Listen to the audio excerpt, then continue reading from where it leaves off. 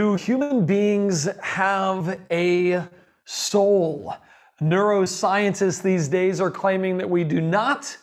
I and my friend joining me, J. Warner Wallace, say we do, along with Christians.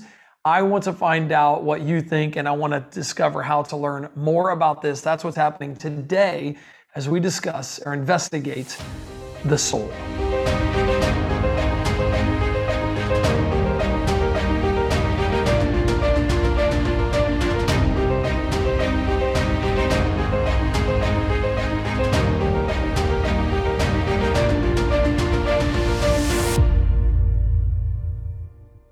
I need to paint a little picture for you of where I'm at right now. I am sitting in the living room of an estate that used to be a plantation. This plantation was once one of the largest tobacco producing farms in America. I no doubt am in a room that housed people that accepted the idea of segregation, and some would have taken it this far. They would say, the black people that worked here on this land as slaves didn't have a soul. Neuroscientists today are trying to claim we do not have a soul. It's just body and mind. I want us to investigate that because this question is crucial to Christianity. My guest, you're going to love him today.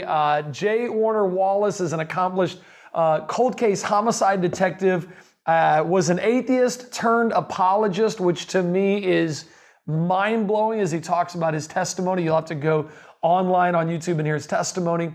He's author of several books: Forensic Faith, Cold Case Christianity, God's Crime Scene, and has also done those books for kids. So he's an accomplished writer, and we're just blessed to have him today. Jay, thanks so much for joining me. Glad to be with you. Great question too. An important question. Are we soulish creatures?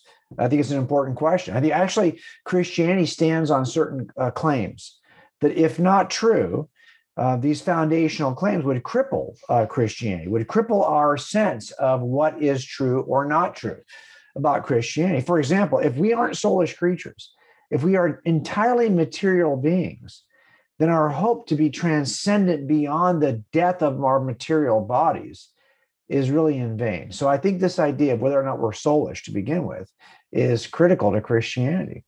And it really develops the way you think and the way you behave. Your actions are different based on your behavior, on your belief. Your behavior is different based on your belief. If you really believe that you're a soulless being and that this world is all there is, that's going to affect the way you live your life. Absolutely. Jay, I've been blown away by your testimony so many times. I've probably listened to it about 7 or 8 times, different YouTube videos that I've watched. By the way, YouTube and Facebook, thank you guys for joining us. We are so glad to have you guys on here. And by the way, shout out to all of our Creation members over at creationtoday.org. We have a little area where people can come and ask questions. So shout out to those of you that are saying hey to me on the chat right now. Tom, good to see you. Masaki, great to see you on here. And Angie and Diana, always great to have you guys as well. We're wanting to welcome you to ask questions as we go through this because it really is critical. Do humans have a soul, and what does this mean? Is our soul what really exists, or is it just our brain and our body that really exist? It's something that I've been interested in, and I heard Jay speak on this one time, and I thought, I want to learn more about this. So, Jay, thank you for investigating this already and being able to bring us some really good quality information about this. I can tell you, it was very practical for me. So let me know when you're ready to jump in. I'll share with you why this was so important to me. I hope you share a little bit of your testimony as well. As a former atheist, now apologist, very accomplished. I think it's incredible. So please jump right in. Okay, so I'm just going to start with my evidence for the soul. I will tell you that it wasn't that long ago that I was working cases that really tested my understanding of whether or not we had a soul. For example, this is a real case that was in our city. I've redacted out the names of the people who were involved, so you can't see them. But this was a murder-suicide involving a man who killed his 6-year-old son. And when we got to the crime scene, rather, I can tell you that people were disturbed by this. The officers who were there were disturbed by it. As a matter of fact, the CSI, the crime scene investigator who was there, refused to work the scene because she actually had a 6-year-old of her own, and she could not stomach the idea of working a scene that involved a young boy who was very much the age of her own child. I get it. Look, we all have struggles with this kind of thing. If you're working these kinds of murder scenes, you struggle with them. Look, for example, my grandfather was somebody who I was very close to. My middle name, James Warner. Warner is from this guy. This is my grandfather Warner as a child. And of course, as he grew up, he married my grandmother, and ultimately they had a life together, had my own dad and my aunt. And then eventually they died in their old age. Okay, well, look, I mean, when somebody dies in their old age, you kind of feel like, okay, well, yeah, they lived a long life, right? This is what we expect. You know, get 90 years out of life, you feel good about it. But had he died as a 6-year-old, I think most people would have said, it's not right. It's not, he was robbed of his life, he would say. So sad that someone dies so young, as though we are not soulish creatures that transcend our material experience, but are instead just material beings that can hope to live for 90 years. At the end of our material lives, we pass away. Now, look, the question I have here is that who we are? Are we just material beings? Or are we something more? Are we soulish creatures? Now, I think part of the evidence for this can be found when we actually look at the nature of our physical beings. And one way to look at this is simply to ask the question, okay, we possess a brain. We know we possess a brain. We think about thoughts. We have thoughts about our eternity, for example. Are those just the kind of chemical reactions that occur within our physical brains? Or do we also have a conscious mind? Now, this question has been plaguing philosophers and neuroscientists for years, because a lot of people who are atheists would say, no, we just live in a physical universe that is made up of space, time, and matter. Brains can exist in such a physical environment. They're physical entities. But minds are immaterial. There is no category for immaterial minds in a purely physical universe. And that's why when you look at this issue of mind, it is typically described as the problem of mind, quote unquote. This mind-body problem, the problem of how does a physical environment such as the universe, if it's entirely atheistic universe is true, that it's just a universe made up of space, time, matter, impacted by physics and chemistry, that can account for brains. But how does it account for immaterial things like mind? I actually think that the evidence for mind is strong evidence for our soulish nature. In other words, are we entirely physical? Or is there an aspect of our existence, of our true reality of who we are, immaterial as well? Do we just have brains and bodies? Or do we have minds and souls? This is the question we're asking tonight. And I think there is good evidence that we are more than just physical beings. And I want to share that with you tonight, both evidence for mind and evidence for soul. So let's just jump right in. I think that there's good. Now, look, we're going to start with a simple premise that comes out of law enforcement. I'll use myself as an example. If I was guilty of a crime and somebody saw me commit this crime, the question would be later on when you identify me and bring me to jail, am I the person who committed the crime? In other words, is the person you have in custody today the same person who committed the crime years before or weeks before? Are they one and the same? Well, one way to determine this is to use what we call the law of identity. This idea is basically if my fingerprints rolled while I'm in custody match the fingerprints at the crime scene, if my DNA taken as a swab and while I'm in custody matches the crime scene DNA, well, then it can be said that I possess all of the attributes that the suspect possessed at the actual crime scene. Therefore, I am one and the same. I possess all of the characteristics of the suspect. Well, therefore, I'm the guy who did it.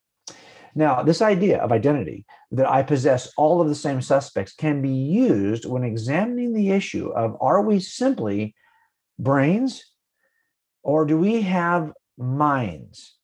Are these the same thing? Are we using language here? I mean, there's a lot of atheists who would say, well, no, you don't have a mind, you just have a brain. But if I can show you that the mind is different characteristically than the brain, well, then you're stuck with the idea of I've got to account for both of these. Now, look, if the mind is exactly the same as the brain, if every attribute of the mind is shared by the brain and vice versa, well, then you can easily say, and I think rightfully say, that you're just brain. You have a brain, but you don't have a mind because they happen to share the same characteristics. But as it turns out, your mind is different characteristically. It's different by its nature than your brain. And if two things are different by nature, they cannot be said to share the same identity. They're not the same. They are two different things. And therefore, we would have good reason to believe that we are more than just a brain. We are more than just a body. If we possess this immaterial reality called mind, why would we then hesitate to believe that we also possess an immaterial reality? We are soulish creatures. Okay, let me show you some ways that the mind is different than the brain to demonstrate to you that why philosophical naturalism that atheisms might use to examine science, for example, is insufficient because it does not describe the nature of immaterial things that you and I believe as Christians are true. So let me show you some ways that the brains are different than minds. First of all, we could say this about minds and brains. Brains are in some way measurable. I could put them on a scale. I could weigh your brain. I could measure the distance of you, the length of your brain, the width of your brain, the mass of your brain. Brains are measurable. In the most rudimentary sense, we all recognize that minds are measureless. They cannot be measured in the same way. There's no weight to your mind, right? Your brain has weight, has mass, has width, has depth, but it does not, your mind does not have those attributes. There's a difference here. Already out of the gate, most of us have an intuitive sense that our brains are different than our minds. I've given you one way they're different. Let me give you another way they are different. You all know this guy. Now, before he ran for, I was talking about Ben Carson before he ever ran for president. I'm not a political person, so please forgive me if you're somebody who doesn't agree with Ben Carson's politics. I don't really care about that. I just know that Ben Carson is a neuroscientist. Now, if I was to ask Ben to think about his upbringing, the way he was raised, his relationship with his mother, the way I could ask him to kind of retrace in his mind his thoughts about the nature of his upbringing, his own personal history, how he was married, his childhood, all of that. Well, it turns out he would have certain thoughts. But if I was to take the top of his head off and look at his brain, I could not recover these thoughts. I cannot recover his thoughts from his physical brain, even though I could publicly access his brain. Well, it turns out your physical brain is publicly accessible, but your thoughts are held privately. Even when you say, well, look, I know that there are certain aspects, when you think, I can see certain neurons are firing in your brain. Well, fine. But I'd have to ask Ben, what is happening when I see those neurons firing? Report to me the content of your thoughts. I cannot gain the content of Ben's thoughts from simply looking at his publicly accessible brain.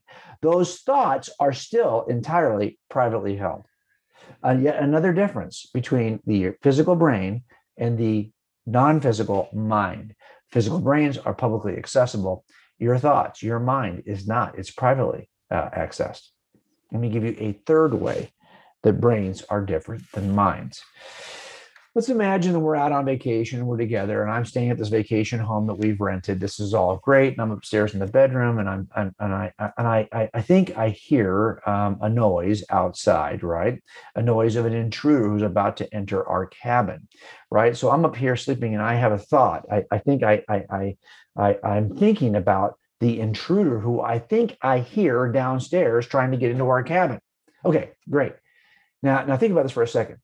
Your thoughts, okay, are about the intruder. In other words, your thoughts depend upon the existence of the material intruder. Your immaterial thoughts are dependent upon something.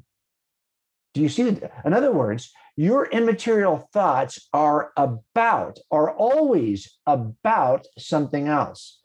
Yet the something else they're about is not about something else. That intruder is not about, he just is. Okay. Your thoughts are about, your immaterial thoughts are about, the material thing they're about is an is. In other words, this is something that's called philosophically the idea of intentionality. And this is yet another way, a third way, that the material brain is different than the immaterial mind. Your immaterial mind is always about, it's thinking about something. But material things are, your brain is not about something, it just is. I call this the difference between isness and aboutness, just to make it, kind of twist the idea of the language here. But it's really this concept the philosophers call intentionality. It's a third way that the physical brain is different than the non-physical mind.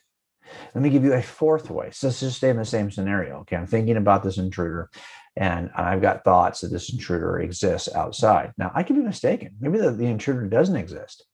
I just think there's an intruder outside when in fact there isn't one.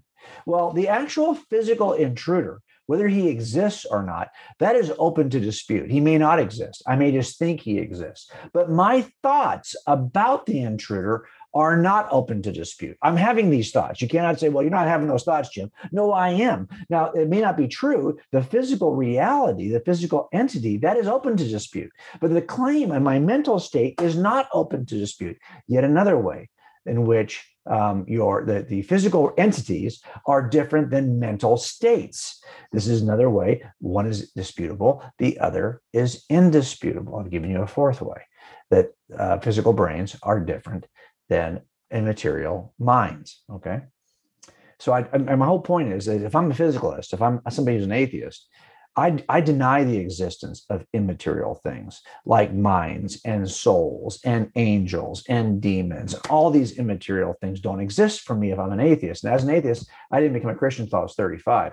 They did not exist for me. These were just fictions that people created. But it turns out the immaterial brain, now I've shown you 4 ways that the mind is different than the material brain. The immaterial mind, rather, is different than the material brain. I'd have to at least concede there is such a thing as a mind. And that's very hard, which is why this is called the problem of mind. It's called the problem of mind because I cannot account for it under a materialistic, atheistic worldview. Let me give you a 5th way. I was part of a SWAT team for years. I'm the guy on the end there, on the very end of this image. That was me. Now, I can do some training with SWAT teams and describe for them what they will experience in a shooting. For example, I can describe for them the mechanics of their weapons. I can describe for them when you shoot somebody in a certain position, the physiology of humans is such that it reacts a certain way. I can describe for them the tactics you might use when you actually go into a room to make an assault. When you've got somebody, you're in the room trying to get barricaded suspect, that kind of a thing. And I've had to actually do those kinds of entries, but that's fine. But it turns out that in the end, I could train you in all the objective, kind of impersonal material facts that are involved in shootings, the nature of the material gun, the nature of the material body, how these things interact when one shoots the other. I get all that, right? But in the end, after I involved in the shooting, I'm going to experience an entirely different set of facts that are based on my personal thoughts, that are subjective, that my beliefs that I enter into when I'm involved in a shooting, my feelings afterwards. In other words, physical aspects, like the physical nature of the shooting, that's all impersonal, but my reaction is personal. And those are the things that divide what's physical from what's non-physical. There may be some physical realities of what's happening in your brain, the sequence of neurons that fire, all of that, but you have subjective, personal feelings and intuitions and experiences that are very different. Now, here's my whole point. I've just shown you now a series of 5 differences between physical brains and non-physical minds. These are not the same. To suggest in one way or another that somehow we are just physical creatures that just have brains and bodies, well, is to deny the difference between your brain and your mind. And there is a difference. And therefore, we've got to figure out, okay, these 2 things are not the same. And if they're not the same, you've just opened up a world that you have been denying if you're a strict physicalist. Now, let me say one last thing before we move on to questions. We've got some time here for questions, but I want to talk about, I've just given you differences between minds and brains, but there's differences also that deal strictly with body and soul. And I want to cover a few of those with you as well. Let me give you a thought experiment as we turn this corner. Imagine that you now are, you got a Karmann Ghia. You own a Karmann Ghia. That's a car that I often use in my talks.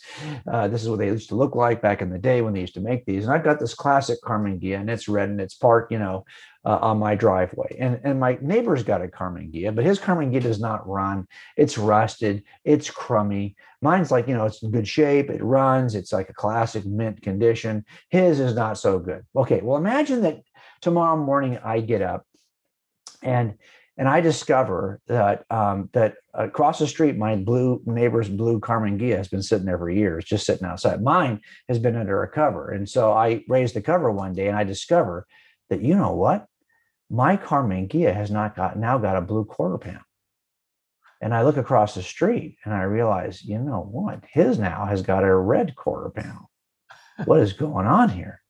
And every day I get up and I discover that there's a different, suddenly it's like my Karmann Ghia, the quarter panel has been changed, then the trunk and the hood, and eventually over time, I end up with a blue, rusted out piece of junk Karmann Ghia on my side of the street, and he's got a brand new, beautiful mint. It looks just like my old Karmann Ghia. No, wait a minute, hold on. So is my Karmann Ghia still on my driveway? Still on my side of the street? Or is this now his Karmann Ghia?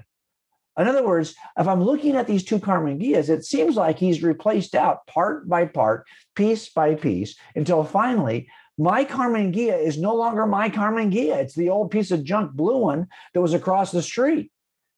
Now, what's interesting is that these two Karmann Ghias, like which one's whose is whose? Well, I think you both, I will say, hey, no, Jim, you've been snookered, okay? What he's basically done is he now has your Karmann Ghia on his side of the street, and his old piece of junk Karmann Ghia is now under your cover because he has taken each part and switched it. In other words, the identity of whose Karmann Ghia is whose is entirely part dependent. It's part dependent. Is that who we are? Are we part dependent? Because this is a physical car, entirely fit. It has no soul. So therefore, physical things are part dependent. If you move all the parts over to my side and exchange them out for your car, well, suddenly I don't have my car anymore because my car was entirely part dependent. Your car is entirely part dependent. You just switch the parts. Let me give you an example of this. So, for example, my son, when he first learned how to drive, I gave him my old car. Now, I bought that car when he was a baby. Okay, he was 2 years old when I bought that rodeo. That's awesome. And by the time he was 16 and getting ready to drive, I still owned that rodeo and I gave it to him. So there he is years later. Now, it turns out that in those number of years, between the age of 2 and the age of 16, pretty much every cell in his body had been regenerated. He was no longer the same set of parts. But is he still Jimmy? Is he still the same person? In other words, is his identity, like the Karmann Ghia, entirely part dependent? Or is it instead something else about him that identifies Jimmy as Jimmy? I think you have to argue, you have to at least say here that we are not part dependent. And if we aren't part dependent, we are not entirely physical. Who we are is not entirely physical. For example, if I said, hey, if I'm somebody who lost 3 times my body weight, am I now 1/3 of who I was? No, you're still the same person because you're not part dependent. Even if you lost a significant part of your body, a leg, an arm, whatever, you would still be you because you're not part dependent. So here's the argument. Physical entities are dependent on their parts. That's just the nature of what they are. Now, we are not dependent on our parts. Therefore, we are not purely physical entities. We must be something more than physical entities because we're not part dependent. So here we've now looked at the difference between physical entities and non-physical entities. And we know that physical entities are part dependent and non-physical entities are part independent. And sure enough, we are part independent. It looks like we are more and more easily described as a non-physical entity. Now, let me show you another way. Here's my family, right? We used to go to Knott's Berry Farm every Christmas. Here they are growing up. My kids are all now older. You know, the kid on the right is a police officer. He's been a police officer for 10 years. The kid on the left is an anesthesiologist. Okay, so they've all grown up, and my daughters are now 24 and 25. So if you look at this family here, I think we would use certain descriptors. If I was going to describe my family, I would say, okay, this dude right here, this dude is my son. Okay, and I use that expression, that personal possessive pronoun. He's my son. It turns out that we use these kinds of possessive pronouns when we are describing something other than us. This is my daughter. Okay, she's not me, she's my daughter. This is my hat. These are my glasses. These are not me, these are my glasses, right? This is my shirt, for example. And then we get to this, and I would say this is my body.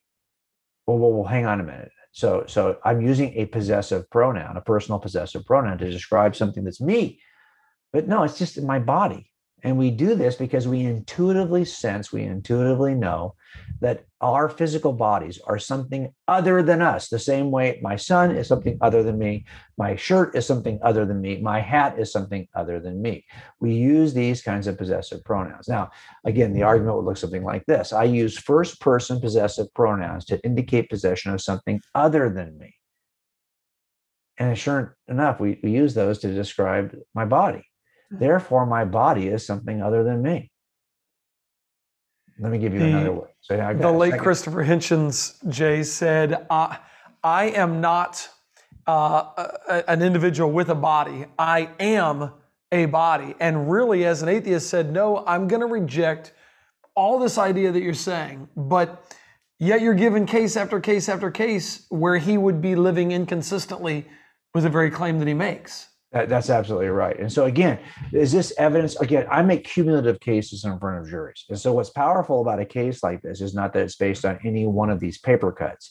It's the death by 1,000 paper cuts that typically makes a case valid in front of a jury. And here we have now two. I've already discussed the 4 or 5 ways that the brain is different than the body. But here I'm describing another way, yet a second way, that your body is different than your soulish nature. Let me give you another one here. And I know we have to break here at some point soon. Here, I'll give you one more, then we'll break from YouTube. So if you look at this, for example, if I have cookies that were taken off the tray, I've got some cookies when my kids were young. If I put them on the counter and I discovered 15 minutes later that 10 cookies are missing, and I said to my son, hey, what the heck happened to these cookies? Well, he said to me, well, it wasn't me. It was that the wind came in through the open window and knocked over the tray, and the cookies ended up on their sides, and they rolled outside where they were eaten by the dog. In other words, you could argue that this has all happened, that the missing cookies were simply the result of a set of physical processes like dominoes that fell. I don't think we would accept that. We would say, no, you as a free agent acted. Now, dominoes are not free agents. The only thing that happens here is called event causation. One domino falls and knocks over another domino. Is that who we are? Are we not culpable for anything we do? Your son could have easily said, hey, or my son could have said, hey, you know what? I didn't choose to do this. Neurons fired in my brain that I was not in control of. And because these neurons fire in the physical entity called a brain, certain behaviors emerge. Not my fault. I can't control physical realities. I don't have free agency. As a matter of fact, free agency is elusive under a physicalistic universe in which there are only brains and no minds.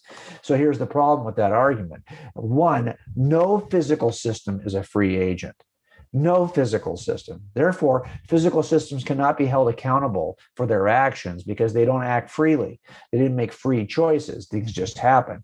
On the same side, so you cannot have moral responsibility. Yet we sense that human beings do have moral responsibility. Well, therefore, they cannot be physical systems. If we are purely physical systems, we could have no moral accountability. So here we now have a third way in which physical beings are different than non-physical free agents that move without physical constraint. And that is this issue of causation, event causation. So now at the end of this, go ahead. I was going to say, you've got to be driving those that believe in a naturalistic worldview crazy right now, and those that would hold to one of the Eastern religions, because Eastern religions say we're not material, we're only spiritual, and the naturalist here says we're not spiritual, we're only physical, and you're kind of showing that it has to be both and, not either or. Yeah, you're right. We are dualistic creatures. And that's what we'll discuss when we get off YouTube together. And I'll talk about that. That's really where we'll stop right here, because I think in the end, we have to discuss, are we dualistic in nature? And I got so many questions for you that I want you to answer. Is evidence of the mind, is that the soul? Is that what that is? Anyway, so we'll get into that as well as answer your questions here on the chat. YouTube and Facebook, thanks for hanging out. You guys have gotten a lot of great stuff. Hope you enjoy this. If you're a Christian out there, I want you to take this information, go to Jay's website, get it from his website, coldcasechristianity.com. Go grab that from Jay's website. His books are listed right there. I want to encourage you to read those, because this really is critical, that you understand this, that you know this truth, and that you make this truth known to the world. Hey, if you're watching on Facebook or YouTube and you're not yet a believer in Jesus Christ or haven't understood the different religions, I'm telling you, I wish Jay had time right now to go into his testimony, but it's available right there. You can go to YouTube and search it, and you can look at somebody who went from an atheist who used to believe that we were just a brain and took that transition. And I'm telling you, if it's true, there's nothing more important that you should be doing tonight than checking that out for yourself. Because if it's true, eternity hangs in the balance. I want to thank you guys for joining me, Jay. We're going to continue on here, and those of you that are on for the Creation Today members here, I got so many questions about, is the mind evidence of the soul? What happens to the soul? How do we get the soul? I mean, I don't know that we'll get to all these answers, but I agree these are incredibly interesting questions. So, Jay, keep going here and teaching on this. If you've ever wanted to have consistent growth into interesting conversations that help you understand the foundation of the Word of God and share that foundation with a lost world that desperately needs it, let me invite you to become a Creation Today member. My name is Eric Hovind. I'm the president of Creation Today. We have conversations each week with special guests on a variety of topics that are both intriguing and help us to dig down deeper into God's Word. So if you've ever wanted to truly grow in your faith, let me encourage you to spend a year with me. We'll get 52 sessions together, and you'll get to be a Creation Today member that gets access not only to every live event we do and have an opportunity to have discussions with the guests, but also everything we've done in the past. It's a great way for you and your family to grow your faith.